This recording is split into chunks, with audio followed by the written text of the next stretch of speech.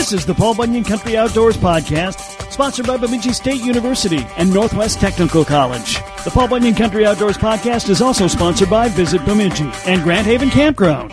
Paul Bunyan Country Outdoors covers the lakes, woods, trails, wildlife, and anything else going on outdoors in Paul Bunyan's playground.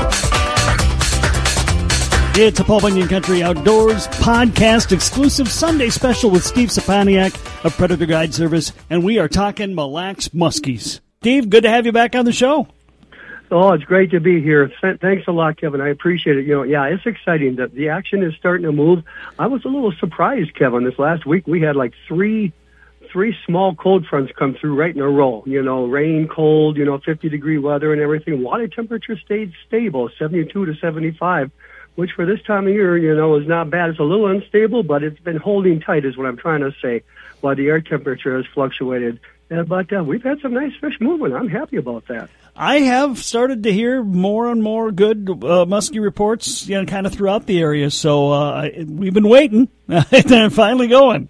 Yeah, we've been very patiently waiting. I had a father and son team, Scott and Yogi, his son, from Colorado, and they got their two biggest pike they've ever they wanted. He got his biggest personal, his son got his best personal, and I did tell them already in advance when they hired me 3 months ago, just get used to that little love tap, because I've mentioned it, Kevin, on the show with you for the last couple of years. That little love tap can be a hit, and set the hook on anything and everything. We had quite a few of those little love taps. I think it was like 8 of them. Never got hooks into them. I always say set the hook on anything and everything, even if you think it's a weed, and we had a few of those too, but got lucky with a few pike and everything. They learned something about muskie fishing, and Scott, the dad, had a big one coming in. It was a big one. I didn't see the tail part. I was hoping I could, but from what I've seen of the body was a good 48, 49 inches, and then you maybe add another 5 inches for the back section to where the tail is, or 4 inches. A good sized fish, so I was excited about that. Water's starting to look good. It's clearing up on Mille Lacs Lake because we've had nothing but, I hate to use the term hellacious winds, but that's what it's been. 20, 30 mile an hour gusts, and the water is going from a tannic brown, getting back to its nice clear state again. So that way things are good. I'm happy with so far the way things are going. It's only getting better, Kevin. Well, yeah, it doesn't sound like you've seen that 60-incher yet that you saw last year. Nope. Have not seen that one yet this year. They're here and everything. It's just a matter of not seeing it. It's going to be a matter of time before someone ties into another big one, possibly a new state record again. I think it's going to happen again from Mille Lacs Lake, if not from Mille Lacs, possibly from Vermilion or the Bemidji area. Every lake, big size lake in this state, has some potential for having a world record or a state record. Just a matter of whoever's going to get lucky to catch it. That's right. And we're, again, up here, we're starting to hear more and more action. I know Cass Lake's doing really well this year. Plantagenet's been a good one. That's a fairly small lake, but does really well. Besides Mille Lacs, and I know that's your baby, but what are some of the other lakes down that way where a person can find muskie? Great question. We got a lot of good options around here. You got Sugar Lake over by Annandale. You got the Twin Cities, all the lakes over there and everything if you want to put up with the traffic. You've got the Horseshoe Chain of Lakes, just 15 or 12 miles on Highway 23 going west out of St. Cloud. They planted a bunch of muskies 10 years ago. They're starting to show some decent size, and some of them are up in the upper 40-inch class, which is really nice. So that's a good area. Over by Detroit Lakes, you got a ton of lakes. Big Detroit itself, you got Pelican, you got Lobster going towards Alexandria. You got a bunch of those good lakes. Over by Motley, you have some good lakes over there. You got Fish Trap, you've got Chaminade, you've got Alexander. Those are good lakes as well as for muskie fishing. And I got on a few of them, and it's always been a fun time. So you got a lot of options. You've also got Cedar Lake, which is just north of Mille Lacs Lake, and that gives up some really nice fish as well, Kevin. I have fished Cedar. It's a deep lake. This doesn't have a lot of structure, but it's just mostly quick drop-offs on the shoreline. And it's really, really hard to get me off of Mille Lacs. I had the guy that helped me right now, Connor, asked me years ago, he goes, Steve, if you didn't have the trophy lake for muskies right here, what other lake would you fish? I said, I can't leave Mille Lacs when it comes to trophies. What I've seen in there is world record potential, and they are there. Well, and it's not just that. It's what you mentioned, early in the report is if you're not going for muskie, you've got some of the biggest northerns in the entire state of Minnesota as well. Oh, most definitely. I got my biggest northern pike on Cove Bay many years ago, 46.5 inches long. And if my client would have pushed me into measuring it, I wasn't going to measure it. I was in such a hurry to release it, Kevin. But over the years and everything, we've taken, and I'm talking a lot of years, folks. I'm a lot of years, a lot of days of fishing, so we've been real lucky. I mean, we've had some 22 to 24 fish days as far as northern pike, and big ones too. But we've taken 1,400 pike over 20 pounds, Kevin, and 1,200 of them came off of Mille Lacs. Wow. Just to give you an idea how many northern pike are on that lake of quality size is phenomenal. And that just doesn't happen virtually any place else in Minnesota. No, it doesn't. You've got to have the right ingredients to get this pizza going, to get this pie, to get this buffet going.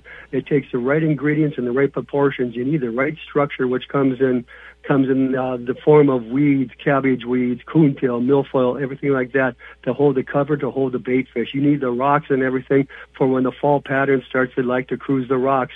You need the large bodies of water that have ciscos, tulipy, and whitefish, and all those prime key ingredients to make the pizza or to make the pie is on Mille Lacs Lake, just like you got up there with Leech Lake and Cass Lake, the deep water and the great big fatty forage fish. It's all there. It's just prime for the making of it, and these fish grow quick. It's incredible. You hear the word blonde fish. Steve, have you seen blonde fish? Have you caught them? Well, what the fish are blonde is they're awful light colored. They don't have much color, Kevin, left because they spend all spring, summer, and early fall out in the deep where it's dark chasing ciscos and tulipes, so they lose their color. So when they do come up to the rock reefs in the fall and the weed beds, the whole area illuminates when they swim, and it's just a sight to behold. I tell you what, it's worth it. It's worth just even seeing them, and if you catch them, that's even a bonus. All right, for those who are on Mille Lacs, have you heard from the walleye anglers? I know the catch and release season is back on, and the bass anglers as well. What have you heard? Well, a good question. A lot of action, a lot of fantastic action. Smallmouth bass has been going crazy everywhere you go. You know, transition zones, you hear me say it a lot, but that's where they're at, where rock turns to rubble, you know, where the rubble turns to sand, where the sand meets the edge of the weed line. A lot of people don't realize that smallmouth bass love weeds. One of my biggest smallmouth bass was 6.5 pounds, 22.5 inches, a weed line fish. And we're catching them just about every time, Kevin, we go out to smallmouth in the weeds. Now, besides that, you've got largemouth bass. Find where the bulrushes are with cabbage weeds next to them. Get out there with a jig and pig, and you will tie into some really nice small largemouth bass. Little spinnerbaits are a good key this time of year. Let them sink down in the weeds and slow grind them back. Some really big largemouth. We've taken them up in my boat up to 7.5 pounds. That's not bad. And the walleye action, Kevin, has been doing really good. I can't complain about that. Everybody I know, including some good friends of mine, have had really good luck out there. They're trolling crankbaits early in the morning and late in the evening around the rock reefs in deeper water. We're still having good luck with leeches below a bobber, no more than 4 inches off the bottom, folks. Walleyes are bottom orientated. Lindy rigging is still doing good, as well as bottom bouncing. And the key, again, with all these different types, like bottom bouncers and lindy rigging, your lindy rig's got to be at least 6 to 10 feet long right now this time of year. Same with your bottom bouncers. You know, you got the spinner blade on back with the 3 hooks for the crawler harness. Mine are 10 feet long. They're not short. They're 10 feet long. Touch bottom with that weight and lift up. Do not drag it, because what you're doing is causing a dust cloud. You want to have a clean presentation. In fact, I am going out this coming Friday to a different lake. I'm not going to mention which one, but I have a gentleman who hired me just to show him around the lake and teach him some of the tricks about fishing on this lake. And you know what? I'm excited to do it. You know, people want to cut the curve and cut the cost and the time by hiring a guide. It's a good idea. So all in all, Mille Lacs is doing really good. This, be honest with you, closing down the limit for keeping walleyes or any kind of keeping a walleye right now, I don't agree with it one bit. I think all this is some kind, I know for a fact, let's put it this way, Kevin. I told you a story. I guided a gentleman from the Pentagon 18 years ago. He told me a whole new story about what's going on up north, and that's for another day. That's for sure. Okay. Well, let's, you know, as you're talking about the big bite and the strong bite and everything that's going on, but with a fish like the muskie, I mean, if you haven't been immersed in it and you haven't grown up with it and it's something you want to try, I agree with you. You got to hire a guide. It's so different than any other kind of fishing. And if you're used to throwing something after a panfish or a bass or a walleye, no. You need some specialized training. You do. It was so exciting having Scott and his young son Yoji from Colorado. Kevin, first off, this young man was probably one of the most politest guys I've ever seen. I looked at his dad. I said, if we could just bottle this politeness and sell it, I said it would be a better world and we'd be rich. But like I told him, when it happens, when you see a big one, you're going to probably freeze and stuff. I said it's exciting. It's a rush. And that big one came in after his lure, and he's pointing, look at that one, and I'm hollering, figure eight, wind up your line, and he hits the bail. It was a spinning outfit and everything. His lure went sinking to the bottom, and later on we looked at each other and laughed. He goes, boy, he said, can see a lot of things what to do until you see one of that size. He says it just doesn't make sense. Yeah. Yeah, it's a different world, and it's well worth the time to invest in. First of all, Steve, not everybody's going to like it. So, I mean, you need to try it out with somebody who can show you what it's all about to determine, is this something I want to do further in the future? Definitely. Why spend the money on all the equipment without knowing if it's something, like you said, something you want to do? Cut the cost down, hire a muskie guide for the full day or even a half a day. And see if you're going to like it or not. Like you said, it's going to cut the expenses down. I know of too many people who have bought all the equipment and didn't care for it. Now they try to sell it. It's not that easy to get rid of the muskie equipment. We're not a dying breed, but we're maybe 300,000 people that love to fish. Yeah, it's a smaller group, a very passionate group, and they tend to take pretty good care of their equipment. So maybe not always in the market for it. No, exactly right. The thrill of muskie fishing is incredible. When I seen my first 40-pounder, I thought my legs were going to collapse.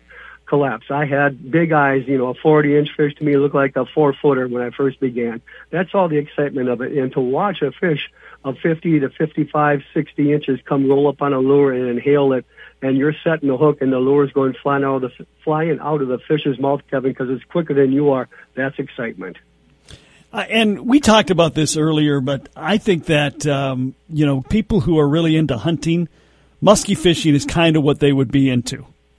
Oh, most definitely. I could tell everybody, if you're a deer hunter, you're going to be a better muskie fisherman. There's so many analogies for both the hunts. It's incredible. You're hunting deer, you're actually hunting muskies too. You find out where they live, you set up a game of attack, when to approach, when's the best time, which direction to cast to that piece of structure it's sitting. Should I cast a different direction, catching it off guard?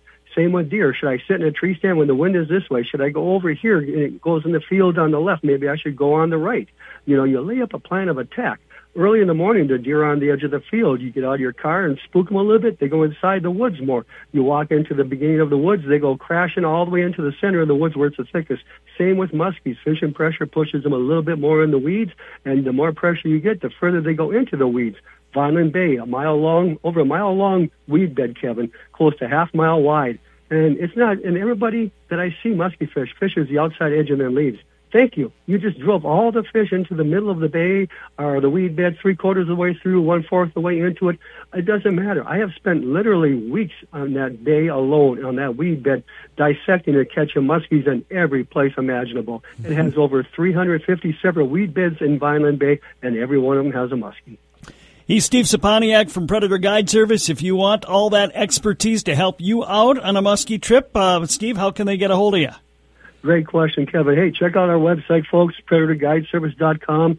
Got my landline, 320-253-7535. Give me a call on my cell. Chances are you'll catch me on the lake. I'll be happy to take a couple minutes and talk with you. That number is 320-333-2941. And Kevin, again, it's always an honor to be on the show with you. I appreciate it, Steve. Have a great week, and we'll talk again. You bet, sir. Thank you. Bye-bye. This has been the Paul Bunyan Country Outdoors Podcast, sponsored by Visit Bemidji and Grand Haven Campground. The Paul Bunyan Country Outdoors Podcast is also sponsored by Bemidji State University and Northwest Technical College. And don't forget, you can listen to Fishin' Paul Bunyan Country on KB101 FM and KBUN Sports Radio 104.5 weekdays, as well as Paul Bunyan Country Outdoors Saturday mornings on KBUN Sports Radio 104.5, B93.3 in Brainerd-Baxter, and Kick FM in Alexandria.